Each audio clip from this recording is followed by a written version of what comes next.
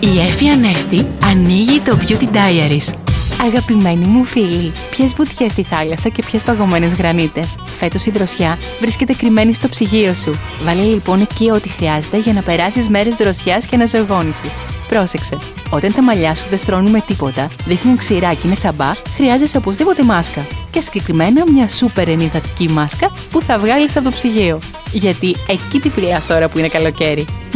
Ναι. Στο μεταξύ υπάρχει και το σώμα. Και σίγουρα ξέρεις ότι ένα πλούσιο ζέλ σώματος είναι must για παλή και ενυδατωμένη επιδερμίδα. Αυτό που ίσως δεν ξέρεις είναι ότι υπάρχει ένα προϊόν με υψηλή συγκέντρωση θαλασσινού νερού που δίνει στην επιδερμίδα την αναζωογονητική αίσθηση των διακοπών. Το έχεις.